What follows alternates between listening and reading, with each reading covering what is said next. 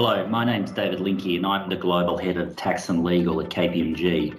And it's my pleasure today to welcome John Connors, who's the Group Tax Director at Vodafone, for a discussion about all things affecting the tax function. So thank you for joining me, John. Thanks, David. Very pleased to be here. Thank you. Not a problem. I should just say, actually, I've now been in the UK about 7 or 8 months, and I think I landed on day 2. My senior colleague said I need to go and meet John Connors at Vodafone. And I just want to thank you, actually, for your participation over the last 7 or 8 months in our Responsible Tax series, but also just the chats you and I have had about what are some of the emerging tax issues and that. I think that are really on the agenda, not only for Vodafone, but for people in your position globally. Yeah, absolutely. I think it's a very interesting and exciting time to be in tax. The world has changed, through the COVID pandemic and everything and ways of working. And the tax environment has changed and is continuing to change. So I think it's an interesting and dynamic period in which to work. So I'm very happy to share some thoughts and experiences with you and maybe learn something as well from your experiences. Yeah, well, I think, a company like Vodafone needs no introduction, in terms of the digitalisation of the global economy that it's in the middle of as well. So I think it's a really great opportunity to have a conversation. If I could just set the scene a bit, John, I know there's been a lot of transformation in that, but I think a couple of the key things that came out of our recent CEO survey was the increasing prominence of tax on the risk agenda. And this was a survey conducted by about 1,300 CEOs across 11 jurisdictions. And there was a couple of key things. There was a concern about unilateral tax measures as governments emerge from the pandemic, and what's the impact on business and the uncertain environment that precipitates. If you think about, I think we're up to about $11 trillion of stimulus as part of the COVID pandemic. And I'm not sure that inflation or growth alone will solve that issue. The second issue was, the OECD BEPS changes, which we'll hopefully get to later in the conversation. There's great that there's multilateral agreement, but there's a concern about unilateral measures still impacting growth prospects globally. And then I think there's a recognition in the C-suite that there's an increased public focus on tax. And I know that's been something that's actually been close to your heart over many years. You were actually an early mover in this space in terms of managing the reputation and brand impacts that tax can have. They were 3 interesting issues that emerged from our recent CEO survey, which I thought we might touch on at some point during the conversation. Mm-hmm. Yeah, sure. And I think from a business perspective, I think we recognize that the business has its role to play in helping build back the economy, the environment, and so forth. And that whether it's specifically relating to tax or whether it's the broader ESG agenda and the commitment to reform and sustainability and so forth, business recognizes that governments aren't going to achieve their goals on their own, and the business has got a role to play. And I think in doing that, the revenues that government raises from business and primarily through taxation is of fundamental importance. So it's important that there's a dialogue about these issues, and it's important that business and that tax representatives have a voice and that it's heard, but that it's a constructive dialogue. And that isn't helped, as you say, by a plethora of unilateral, uncoordinated measures. So we've probably moved in our thinking about engagements on an individual governmental level to thinking far more about that international architecture, about the sorts of initiatives that come out of the OECD or the EU at the Commission level or what have you, and are far more engaged now in thinking about the framework for taxation rather than the specific taxes in market, in country, and so on and so forth. So that's an area that I think that we're really interested in engaging with. And it's not just the tax directors and the tax teams. It is, as you say, the C-suite. It is definitely a conversation that now takes place in our boardroom, in our audit and risk committees, etc., and in a very different way than it did 10 years ago or 15 years ago. Yeah, let's come back to that framework if we can, because I'm interested to get, a bit more of your perspective on that, John, if we can. Can we go back? Because I think our audience would be interested in your background, John, and, how long have you been at Vodafone? where did your career start, and what your current role entails. Thanks. Yeah, I mean, I actually started sort of briefly in sales and marketing, international sales and marketing with a company I won't mention, but it delivered the best the man can get, shall we say. But I changed pretty quick. I mean, that was a really good formative sort of background and introduction to commercial realities and pretty tough commercial environment as well.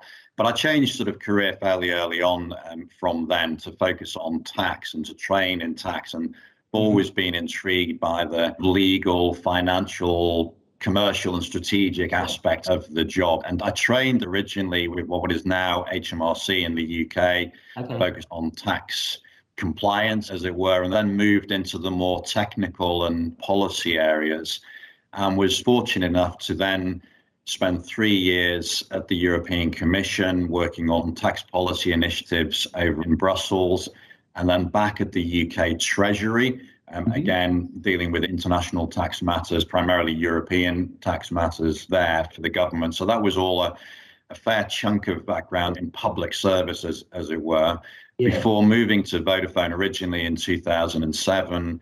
And my initial role following that background was to focus on strategy and policy of the Vodafone group, the tax policy.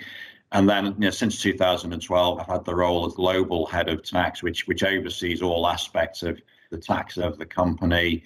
Still a big interest in those policy aspects and the governance and controls that we have, but also overseeing compliance, controversy, transfer pricing, and all of that, and building the team to make sure that we've got a team that can operate successfully across all of those markets that you mentioned earlier. Some where I have direct responsibility in the UK and the group, and others where there's just really a care and management for seeing what happens in our African markets or in India or in the European territories as well. So yes, I'm still going after a good long period of service to taxation. I now understand why you have an acute interest in policy development and the frameworks of tax policy, given your time at the EU and UK Treasury. So I get it's it's a really interesting background and grounding, actually. So you mentioned a few minutes ago, John, that it's quite an interesting time to be in tax. In fact, someone said to me the other day, the next 5 years should probably be the most interesting time in our careers. What's been some of the remarkable differences or changes that you think have emerged over the last couple of years? And what are you expecting to see in the next few years? Yeah, there's a lot. It's a big question. And one thing I'd say that, I don't think the fundamentals change that much, and there's a lot of debate and there's a lot of discussion, a lot of brickbats are thrown about taxation, but the underlying principles really haven't changed. The concept that we're all trying to achieve the same result of paying the right amount of tax in the right place in relation to the value created, and so on and so forth, that's a mantra that's been there throughout my career. But the focus has changed and the environment has changed. And if I think back to coming out of the 80s into the 90s and early 2000s, it was a bit of a game that was played between the authorities and businesses and so forth. And if you think about that time of deregulation and lack of control, etc., I think a lot of people were playing in that space. And we've come a long way from there to one where tax is definitely an issue for the boardroom and the C-suite. But much more importantly is the focus of attention of the politicians, of civil society, our customers, our staff, and so forth, a much greater interest. And that leads to much greater accountability and focus for what we're doing. So the old school black box sort of creating new initiatives and ideas and dancing around accounting or tax rules, that's long gone. And I think where we are today, we're still trying to find the balance between ensuring that there is a sort of distribution of taxes that's appropriate, that's fit for the modern environment of the digital society, and where a lot more of the value is hard to sort of pin down. Where is it created? How is it created? With transactions that take place in the ether and the way in which we're mobile and rely on technology. So I think trying to nail down that framework for international taxation in particular, and taxation of intangible values, is really, really challenging and really interesting. The slight caveat I have about the environment and the engagements at the moment is that there's still a sort of a bit of a thought out there that big business somehow isn't paying its fair share, or it's not contributing to society. And I think we've got to get over that and ensure that we're all trying to achieve the same aims and the same goals, and getting there by an approach that's sensible from a technical perspective, that reflects commercial realities and is sensible. And there is a bit of a danger, particularly in the current environment with record deficits and so forth, of countries, governments, individuals simply wanting to get more money from business, from big business or what have you, without really thinking about the consequences of that, for our employees, for our customers and society as a whole. So and that's a sort of generic sort of perspective. Maybe we'll come on to some of the specifics. Sure. Yeah, well, it's an interesting point, though, isn't it? Because there was a couple of interesting aspects of what you said there. I mean, the thing that surprised me is often our stakeholders interested in tax payments come from unusual areas. So it's not just civil society or your activist groups or shareholder groups. Employees, as you made the point, are quite interested in it. And it's something that, in a sense, has surprised me over the last 5 or 6 years, that employees are quite interested in that aspect. I suppose it shouldn't be a surprise. I mean, everybody gets their pay slip at the end of the month or the end of the week, and then they've got a big deduction for tax and national insurance, and they're certainly interested in that. But the reputational aspect of company is vital. And that's not just in tax, but the environmental, social responsibility, all of that is very much more important. And actually is a huge bonus, in terms of recruitment, retention, and so forth.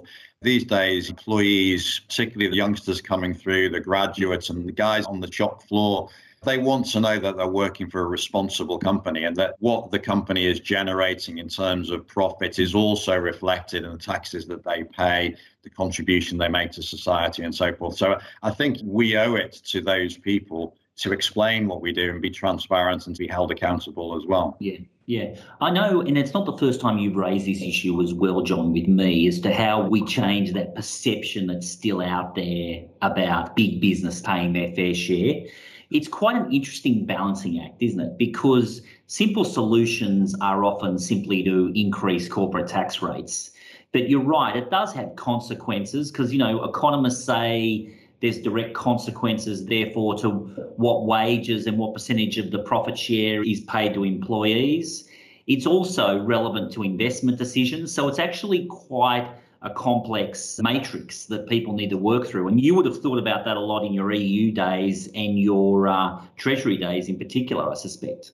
Yeah, I think that the difference is that when you look at it just in that context of the financial metrics and so forth, so we start with the concept that the numbers are all important, and that's our investors are looking for their return on their investment, the return on capital.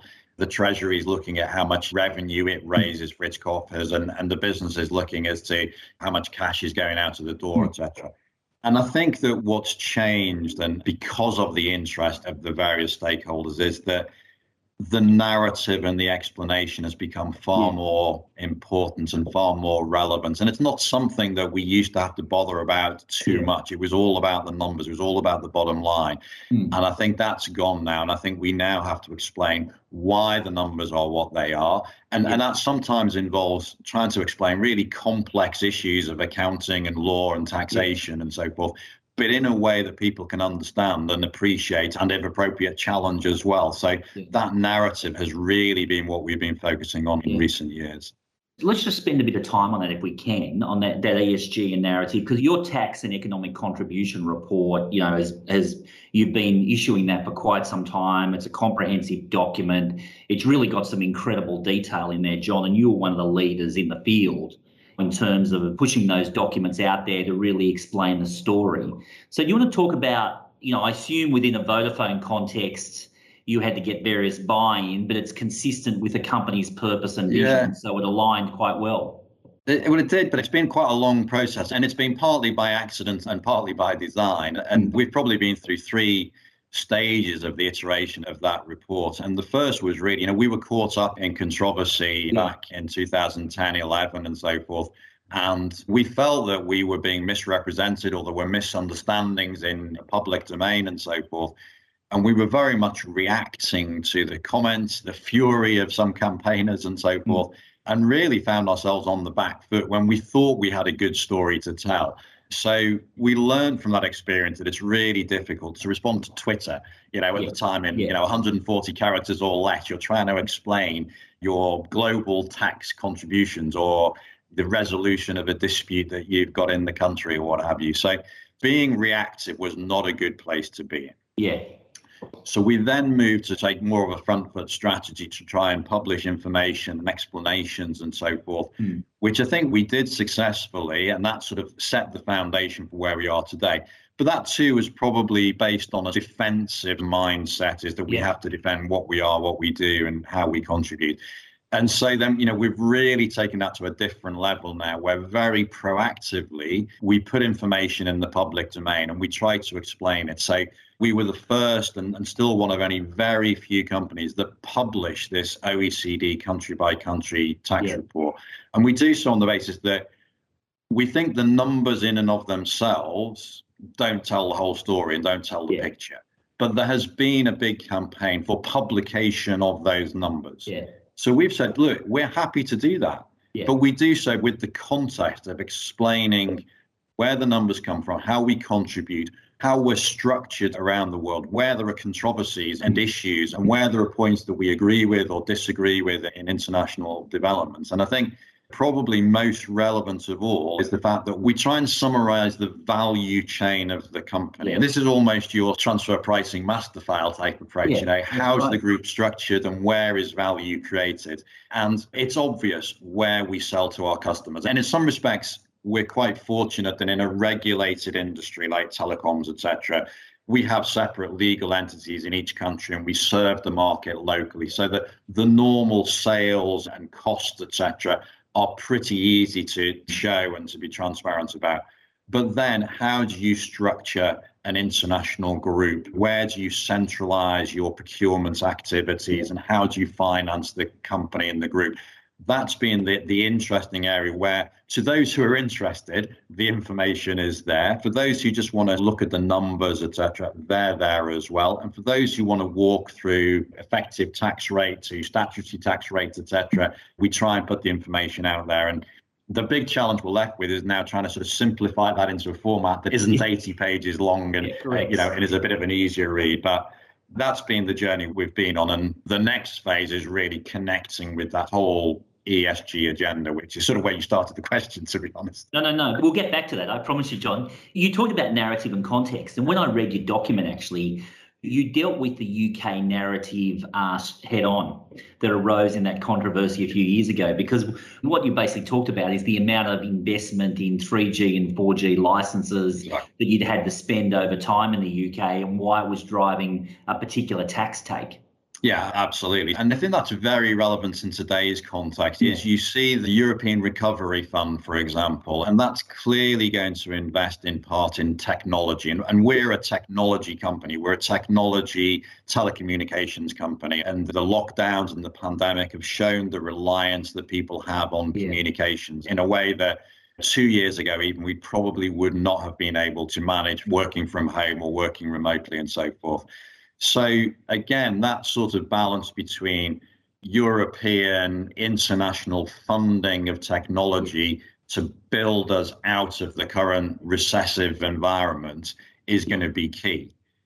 That obviously needs to be funded through taxation and through public funding, etc. But you also want to be in a position where those companies and those individuals and businesses that are part of the recovery are not undermined by paying excessive taxes and fees and charges, etc., for what they're currently doing. So we think that the engagement with governments and the understanding of governments and civil society has improved dramatically during this period, as people have realized and understood the value of businesses and businesses that are well run, that are transparent, and that have the governance in place, etc. So we think that there's been a positive experience from a business perspective coming out of all of this. Yeah. One of the other things in your tax and contribution report, John, was you dealt with where you might have inherited blacklist companies or tax haven companies directly, which I thought was really interesting. So in a sense, they may appear in your structure, they may have resulted from a previous acquisition or something that you inherited, but you dealt with that immediately and upfront in a transparent way. Yeah, and that's part of what we feel is our responsibility to do in a proactive way. And that's what we encourage others to do the same. And it's great, particularly in the UK, a number of companies have taken that similar route and probably even surpassed what we do as well. You know, if you've nothing to hide, then don't be scared to publish what you've got there. And it pays dividends for us as well, is that from having that defensive strategy a number of years ago, we're now very actively engaged with journalists, with investors, and particularly an increasing number of ethical investment groups or people who are just interested, regulators and so forth, who are just interested in why you've got that entity in your structure. What do you do in that location? How many people have you got? What are you contributing? What value is reflected in that, etc. And it's interesting. It's a completely different environment from when you and I trained, which was focused on the accounts or the legal aspects of what you were doing. Yeah. Well, I mean, I think you encapsulated it really well, John, because it was a black box, wasn't it? Tax historically was a black box. Very few people understood it. And it's only been, in a sense, that transition's been made over the last decade, really. Yeah. And so the trouble is that everyone's an expert now. So, no, correct.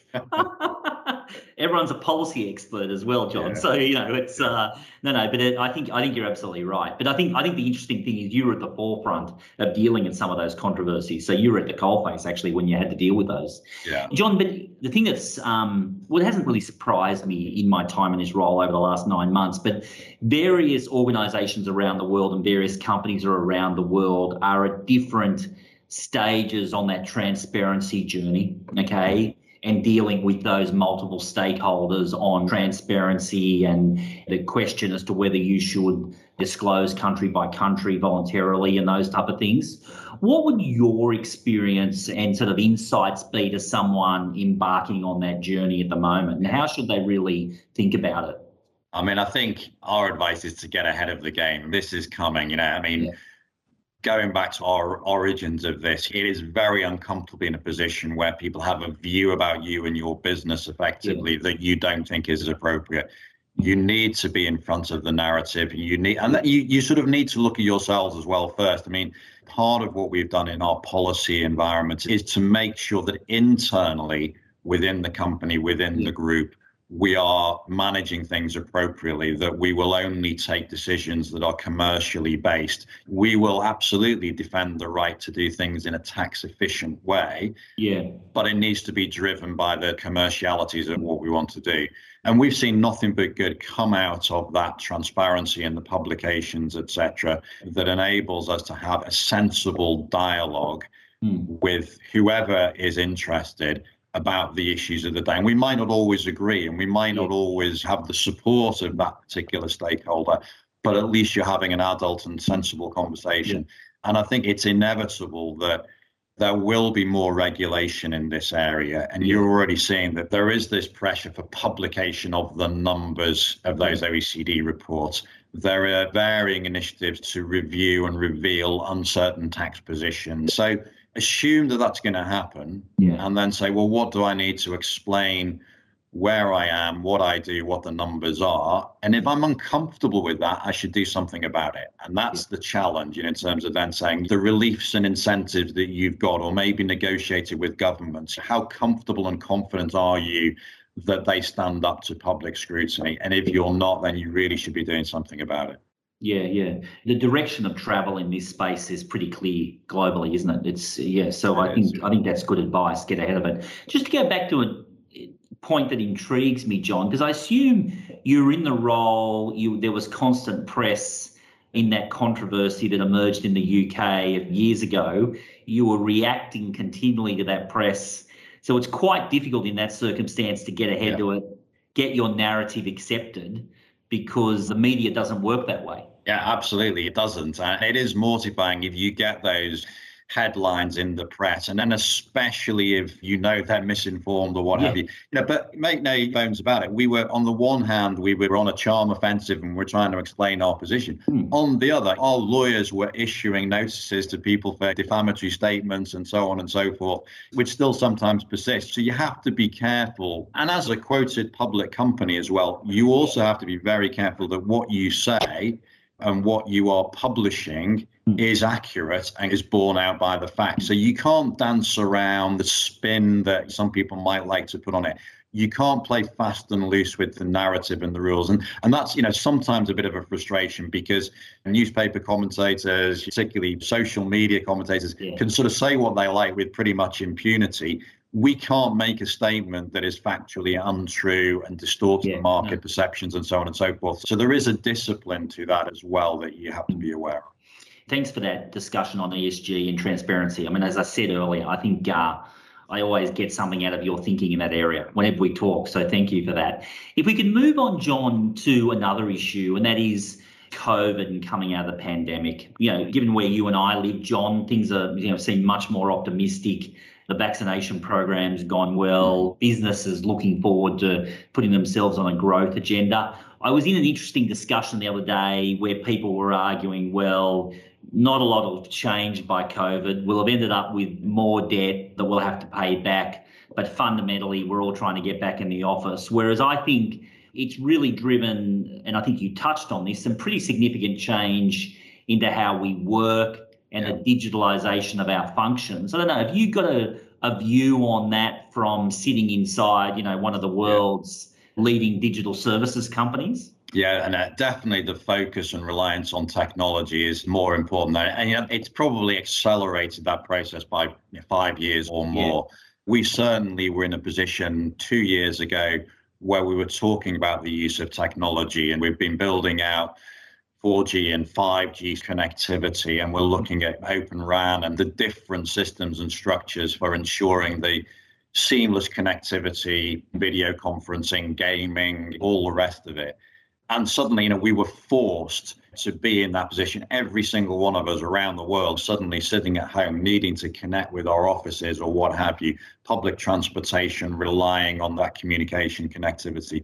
So that's accelerated all of that big technology infrastructure. We announced last year, coming out of the pandemic, a significant increase in our capital spending plans to accelerate this rollout of 5G and technology and investment in broadband and all the rest of it. So, that's really pushed things forward. But even on a smaller scale, unfortunately, there's probably a sort of migration away from shop stores to online sales and merchandising and all the rest of it. So that part has really accelerated the way we look at business. You think from a specific tax perspective, it also brings into focus the broad making tax digital agenda, electronic filing. Again, it's been with us for a good number of years in a good number of countries. I think that process has been accelerated and people are used to working with the technology. So that's coming like a train. So we need to make sure our systems and processes, which internally are as complex as old-fashioned spreadsheets and different systems and sources of data. So there's a big clean-up operation to get that in order and make sure that the information flows through to our tax returns and our tax filings and our tax payments. And then another aspect is this whole concept of remote working. And what does that mean? And particularly in international cross-border situation, can people work from one country? The technology enables you to do it.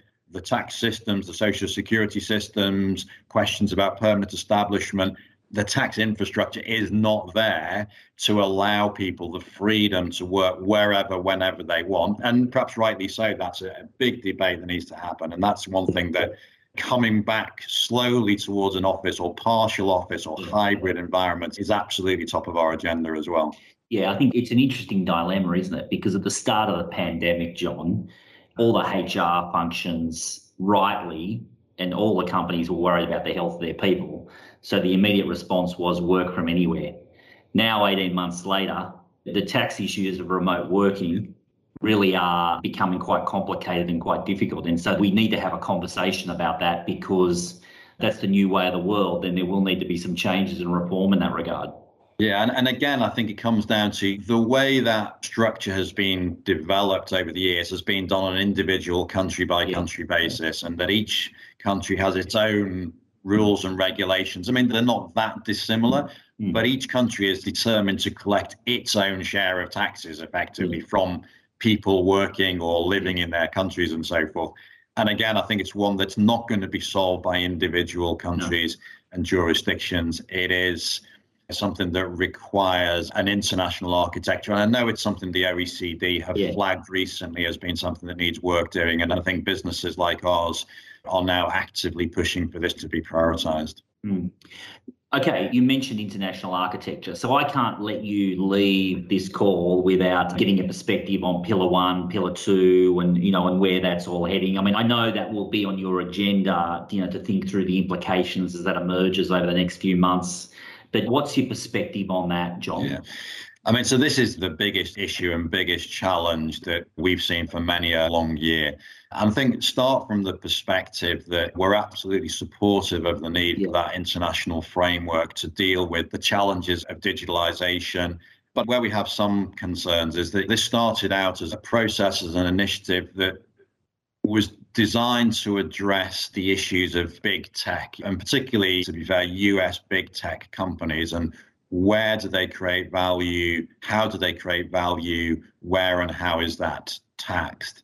And the concern that we have, it's become, let's tax the world's biggest multinationals more. And certainly in our sector, we have a plethora of telecommunications specific taxes on top of the corporate taxes we pay.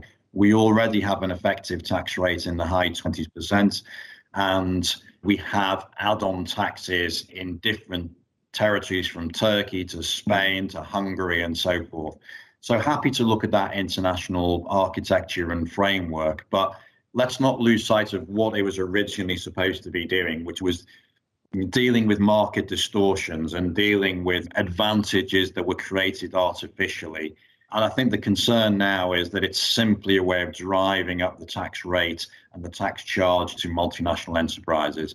And the drive towards political agreement, which has been remarkable and quite an achievement, I think needs to be tempered with an appropriate engagement with business, with stakeholders on the technicalities and so forth, because I think there are going to be potentially unforeseen consequences, and particularly if you're in the business of building infrastructure, if you're in the business of creating value for the benefit of society as a whole. There's a lot of companies that seem to be affected. Pharmaceutical companies seem to be, potentially really in scope at the same time as they're the ones who've sort of rescued the planet from COVID with the vaccines, etc. And is due account going to be taken of the research and development and the longevity it takes to realize a return? So lots of issues there in this two-pillar approach. Pillar 1, probably more complicated administratively to determine whether or not you need to shift profits around. And I think bizarrely you will end up with some profit being shifted out of UK, US or Germany to India and places like that, which will be a bit strange. And then Pillar 2, minimum effective tax. I think we're all comfortable with paying a fair amount of tax or an amount of tax that's determined by tax authority.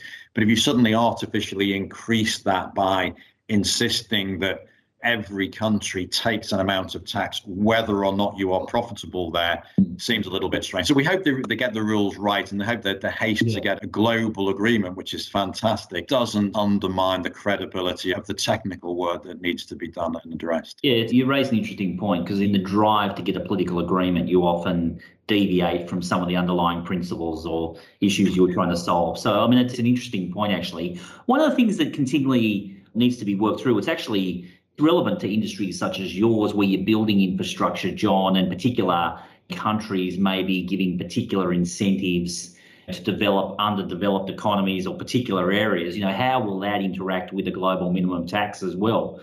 Because tax policy can still drive, in a focused fashion in particular areas, really significant positive outcomes. And that's another balancing act that people often, they raise with me anyway, in terms of how they... Yeah, absolutely. And I think, if we go back to the beginning of this debate, I think the big question there is, are those incentives, are those reliefs, are they transparent? Are they open to everybody? And if they are, then they should survive, and they should be encouraged to ensure that there is this build back and there is this infrastructure to help us drive the world's economy further. Hey, final question, John. And I know one of the questions I think our audience will be really interested in is sort of development of talent. And I think one of the things that struck me in my conversations with you over the last 7 or 8 months is you have a deep understanding of the underlying policy intent of a lot of the tax measures globally. But I wonder, for someone just starting out in a career in tax, what would your advice be to them, John, in terms of really getting the most out of it and developing them? Yeah. I think tax, it's a big, broad subject and a big, broad world. So I think people need to get that experience. And at Vodafone, we've recently developed a sort of development framework as a basis for discussion with all of our staff. And what we're trying to do is develop people and help people develop personally and professionally to cover all of the bases. And so if you look at what those key aspects of taxation are, clearly the technical issues and understanding is really important for the grounding. So you need that good knowledge and understanding. And certainly in our environment, it needs to be domestic and international.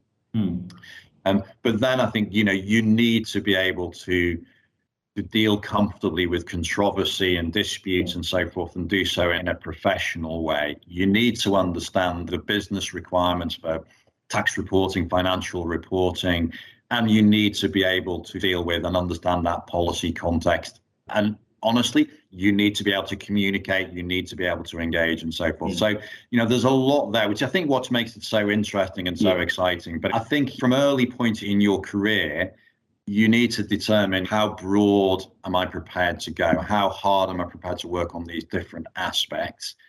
Conversely, there will be people who say, look, I want to be and need to be the deep compliance specialist, focusing on the policy or the processes and the technology, or I want to be the deep technical transfer pricing specialist and expert. You have those choices, but don't go too narrow and too deep too early is what I would say. And think about the possibilities in practice, in government, in business and so forth. And, it's a fascinating world. And it certainly kept me busy and interested for nearly 30 years now. And it should be an interesting few years ahead as well, John. So I think for all of us that are in the area, so it's good. Hey, look, I just want to thank you, John. Once again, it's been a great discussion. As I always find with my discussions with you, I always get something out of them. I think the leadership you've demonstrated in terms of that ESG space and transparency is really, first rate. So thank you for that as well. But thank you for your time today. Yeah, my pleasure. And as you can tell from my demeanor, I thoroughly enjoy what I do, and I hope everyone else does as well. Yeah, thank you.